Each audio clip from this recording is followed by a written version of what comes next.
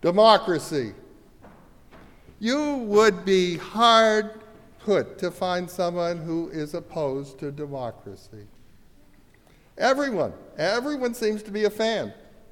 Politicians tell us how much they love democracy. Even tyrants give lip service to democracy. Universalists wrote their commitment to democracy into their bylaws. The member congregations covenant with each other to affirm and promote the right of conscience and the use of the democratic process within our congregations and in society at large. Right there. By law. Still, I think we would all agree that democracy on a global scale is more aspirational than realized. I pose to you, in these United States, does a fully informed, engaged body politic participating in the decisions that inform their lives? Do we see that lively conversation among people coming together, making decisions together? Now, we all know because we get it on the news that there's a low level of voter participation.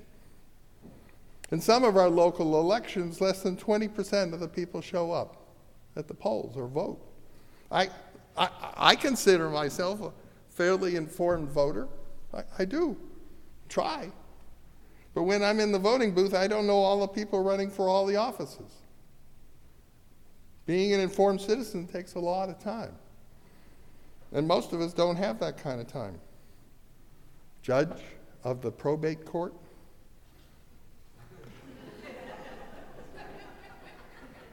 I didn't take the time to know that. Then there are all the obstacles to voting. Not only the requirements designed to limit participation, but by politicians who want a small turnout, and we hear about all of that. And if you want to know one of the barriers to participation in elections is the elections always seem to be held in one day on a weekday, which is really Tuesday being the most convenient day of the week. Inconvenient hours for most people, for parents, for working people. But is voting really that what democracy is all about? That seems to be what we're taught. We're taught that getting there and voting, that's what it's that's democracy. Ask around. Many people just will tell you that's what democracy means. Democracy means you have a choice. You get to choose between candidates. Choose a candidate. Frances Fox Piven says that's the problem. Choose between candidates. She argues that if candidates just are the same old, the same thing that was expected, then people don't feel engaged. They just see, what's the choice? You're supposed to choose between candidates, but the candidates seem to be saying the same thing. Not much at all. She states, why do so few people vote? Because they don't experience the candidate as providing a choice. Simple. And we have to admit that in many elections, that's a fair observation.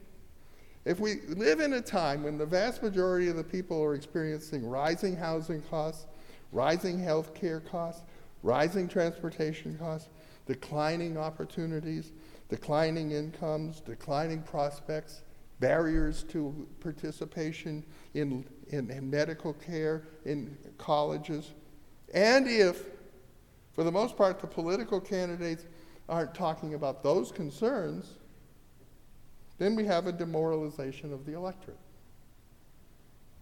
Why vote if the problem is not being addressed in the election? But a demoralized electorate, a demoralized populace, a demoralized people is a crisis for democracy. Demoralization, or as Cornel West says, cynicism is a problem of democracy. Sheldon Wolin puts it that we're witnessing an evolution that sees electoral politics becoming assimilated into the practices of the marketplace. Candidates marketed as products. Elections reduced to slogans and advertisements. Voters maneuvered into the position where crevet emptor, the buyer beware, becomes their most reliable guide. All this suggests a conclusion that postmodern despotism consists in the collapse of real politics into economics and the emergence of a new form, the economic polity. Yes, postmodern despotism, the naked rule of money, the open manipulation of opinion by a bought media. Let us occupy our reality. Let us say that is our reality, yes. And let us make something of it. Indeed, many thoughtful people have come to the conclusion that our democracy is in trouble. So democracy is our common aspiration. We all love democracy. But do people really decide their own future? Or do they simply choose between less attractive alternatives? What is called, some people call, lesser evils. So, I don't think there's a solution going forward on that track. We got to step back. We got to look at this from a different angle. We got to think about this differently. Perhaps as if we step back and see the big picture and think broader, perhaps our idea of democracy must be more than simply passively choosing candidates.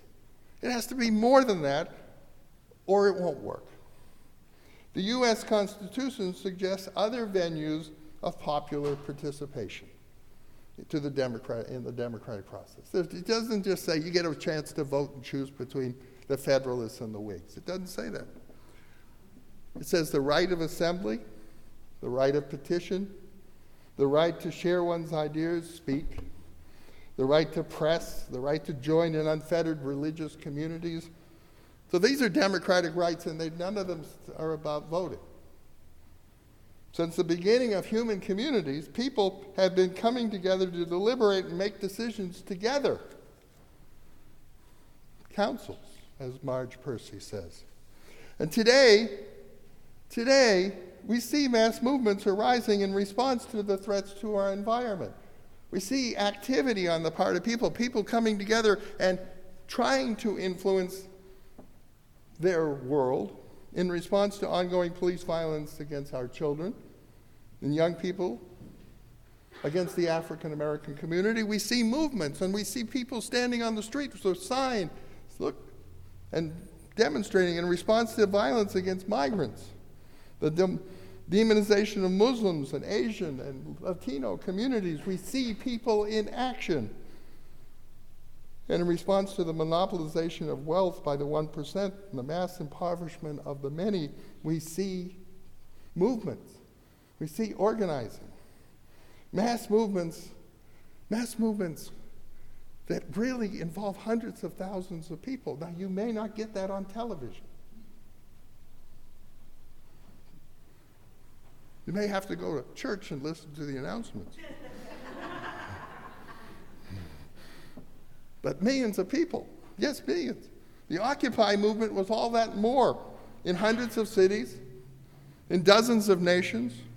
And many of you have participated in movements and exercised your right to assembly, your right to petition, your right to be heard and to influence events. You have exercised your rights. And sometimes you've done that with fellow members of First Parish.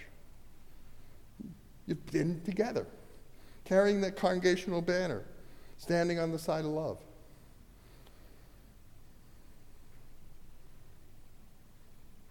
And these movements have had their impact.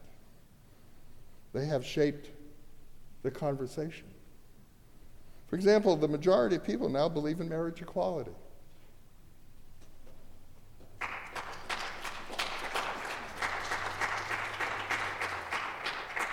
"30 years ago, such a change in popular opinion would have seemed beyond dreaming.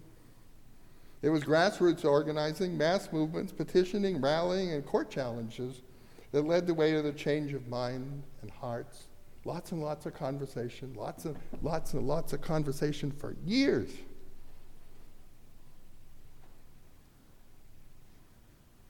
Did choosing between politicians really help that much on that? Because it seemed to me, just 4 years ago, the politicians were still saying the same, not yet. Just 4 years ago, right? Politicians were not helpful even just 4 years. Now they're all for it.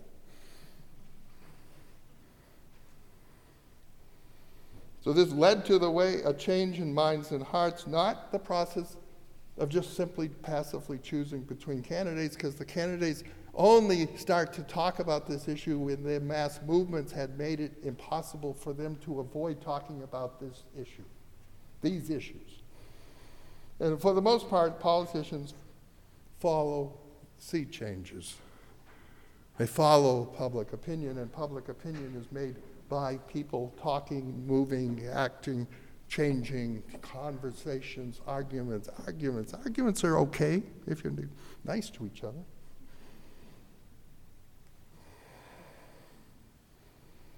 So politicians follow. They don't always lead. People participated in a democratic process, protest, organized prophecy, and wrote and taught and protested some more. So democracy is not just choosing between competing candidates for office.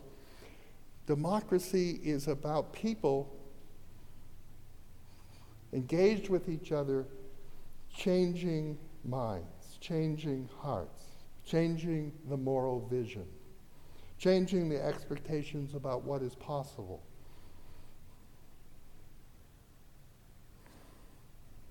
And that happens almost always at the grassroots, at the locality. When small groups counseling together, as Marge Percy says, sitting on the floor listening to each other in the dark, that's where human hearts and minds are changed. At the level of local community, while the local national media and the political establishment are still debating yesterday's anxieties. Put it this way, it becomes clear that the notion that politics and religion exist in separate worlds is nonsense when you come to congregations all over the country and hear that the conversation is going on in coffee hours and everything like that about. It's not saying, well, you can't talk about politics at coffee hour. You're not going to do that. So people talk to each other, and that's how change happens. And politics and religion have a very similar place. Politics is how values and moral visions become institutionalized. Religious communities are incubators and transmitters of values and moral visions. And religious communities can nurture reaction and fear of the other, and we know that happens in religious communities. And they can propagate ideas that keep people in boxes, but it's also true that religious communities can nurture love and inclusion and champion progressive change and support individuals in the kind of spiritual growth that sustains and transforms. To instill an expanded vision of the human prospect, to insist on the possibility of peace in the face of violence, and sometimes that is very much located in religious communities and other grassroots kinds of organizations that involve people locally.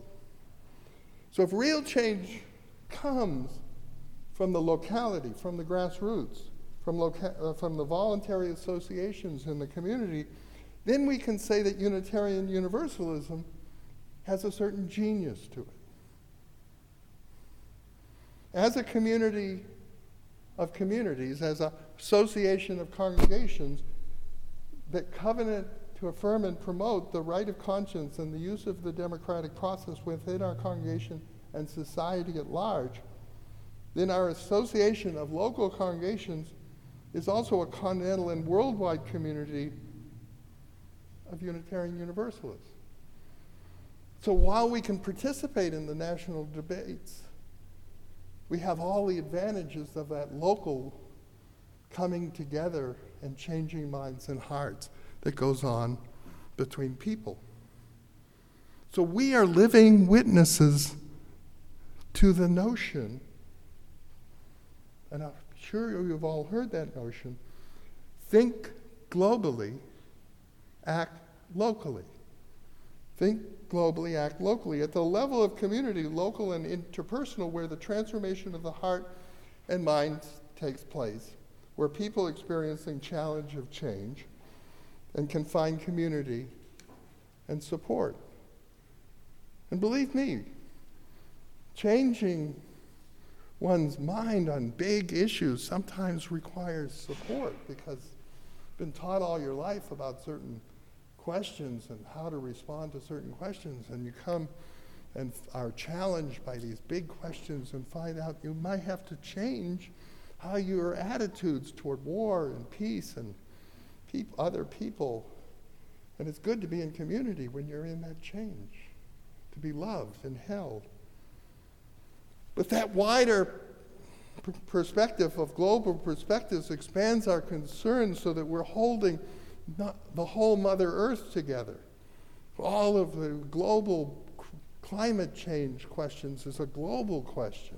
All of our sisters and brothers who are turned into refugees by wars, those are global questions. They impact us in the community, but we also have to be reaching out to these global questions. So perhaps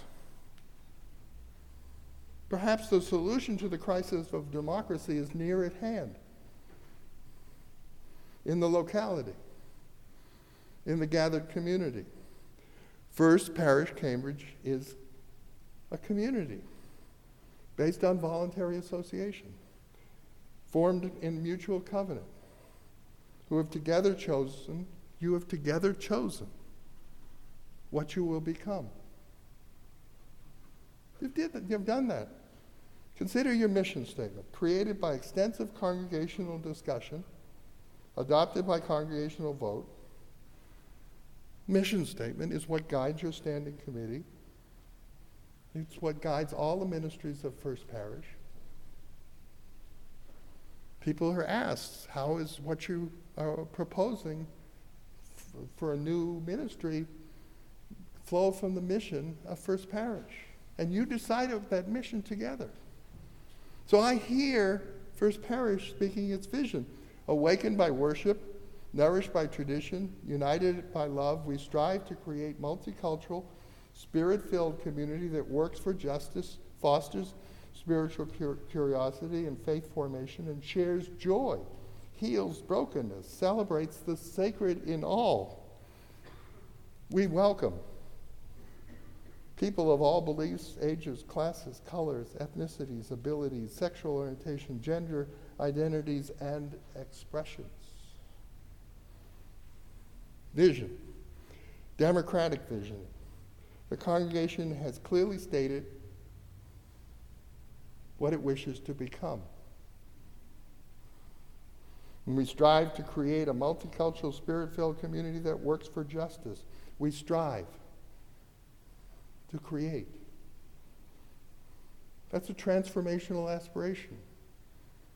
You're not only saying you want to become multicultural, you also recognize, and I think you recognize because you created a transformation committee, who witnessed to us today, to start to do the slow work of helping you engage in that transformation.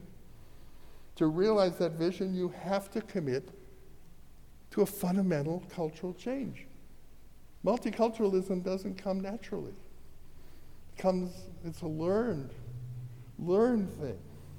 And because this congregation exists in an urban area, Greater Boston, And Greater Boston has witnessed racism, injustice, violence, brokenness, been the home and seat of refugees who are in hiding, been a place where there has been homophobic violence.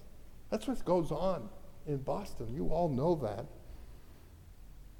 And we know that the people of Greater Boston experience sadness, and we know that they are impacted by economic forces beyond their control, and that put stresses on the members' households, and of course put stresses on the congregation's budget.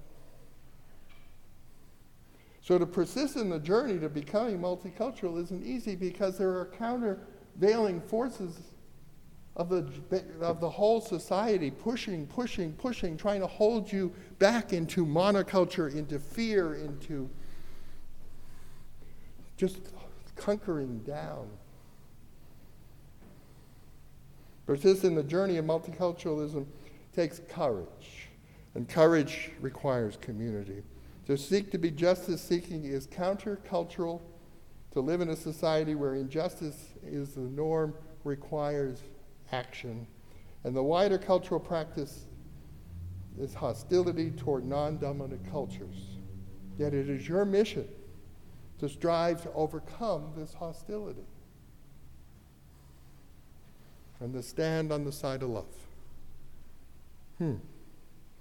Now sometimes members of the congregation wonder, shouldn't we have made more progress? I mean, after all, we've had this mission statement for a few years, and shouldn't the beloved community have appeared among us? Been here by now. Shouldn't we become multicultural in all kinds of ways by now?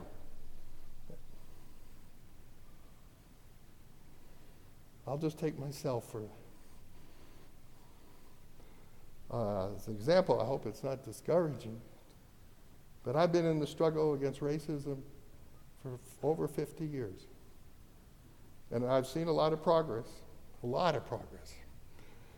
And I've seen people grow in understanding. But I've also seen racism and oppression persist.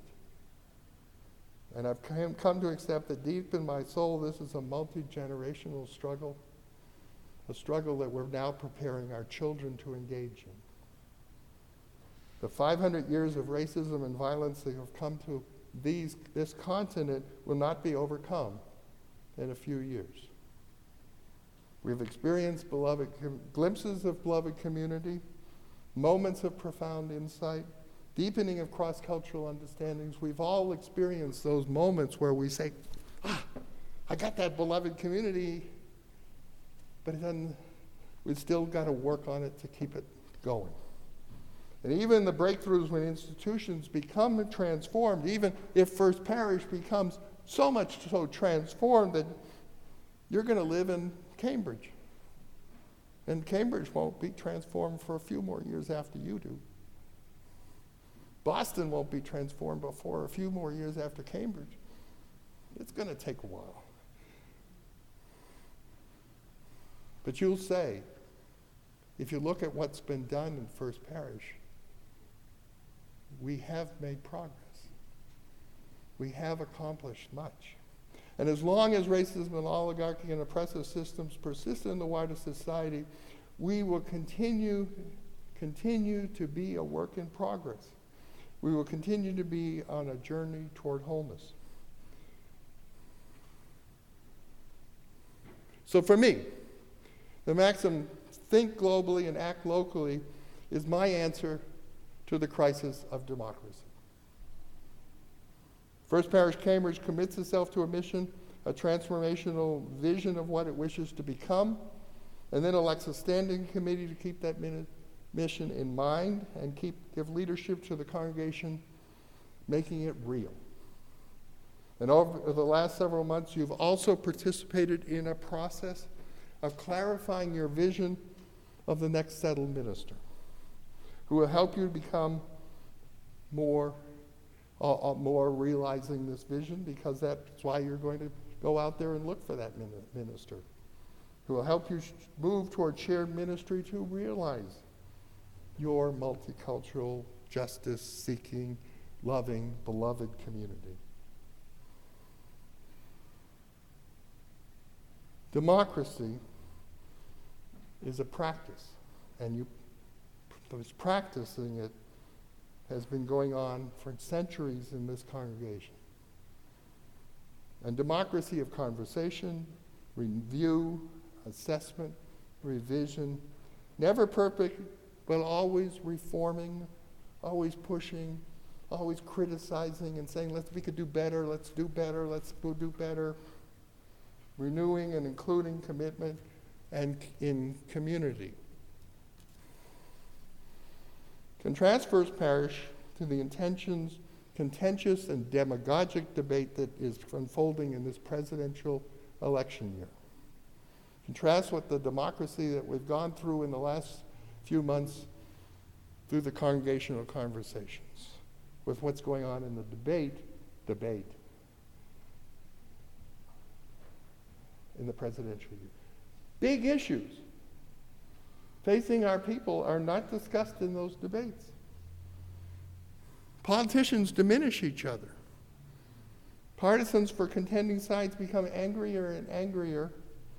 Slogans are substituted. When we talk about the vision for against climate change, we get slogans.